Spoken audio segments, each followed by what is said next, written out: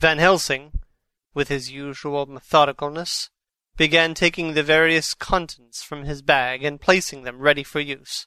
First he took out a soldering iron, and some plumbing solder, and then a small oil lamp which gave out, when lit in the corner of the tomb, gas which burned at a fierce heat, with a blue flame, then his operating knives which he placed to hand, and last, a round wooden stake, some 2½ or 3 inches thick and about 3 feet long. One end of it was hardened by charring in the fire, and was sharpened to a fine point. With this stake came a heavy hammer, such as in households is used in the coal cellar for breaking the lumps. To me, a doctor's preparations for work of any kind of stimulating and bracing, but the effect of these things on both Arthur and Quincy was to cause them a sort of consternation.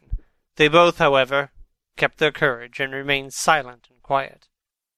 When all was ready, Van Helsing said, "Before we do anything, let me tell you this. It is out of the lore and experience of the ancients and of all those who have studied the powers of the undead. When they become such, there comes with the chance the curse of immortality. They cannot die, but must go on age after age, adding new victims, and multiplying the evils of the world.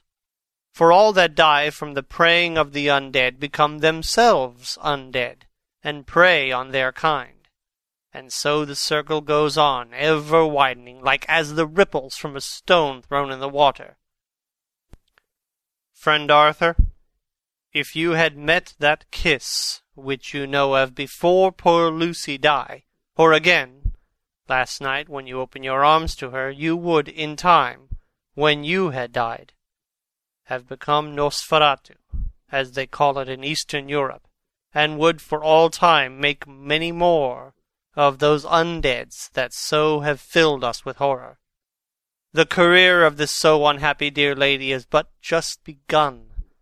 Those children whose blood she sucked are not as yet so much the worse, but if she lives on, undead, more and more they lose their blood, and by her power over them they come to her, and so she draw their blood with that so wicked mouth. But if she die in truth, then all cease. The tiny wounds of the throats disappear, and they go back to their play, unknowing ever of what has been. But of the most blessed of all, when this now undead be made to rest as true dead, then the soul of the poor lady whom we love shall again be free. Instead of working wickedness by night, and growing more debased in the assimilating of it by day, she shall take her place with the other angels, so that, my friend, it will be a blessed hand for her that shall strike the blow that sets her free.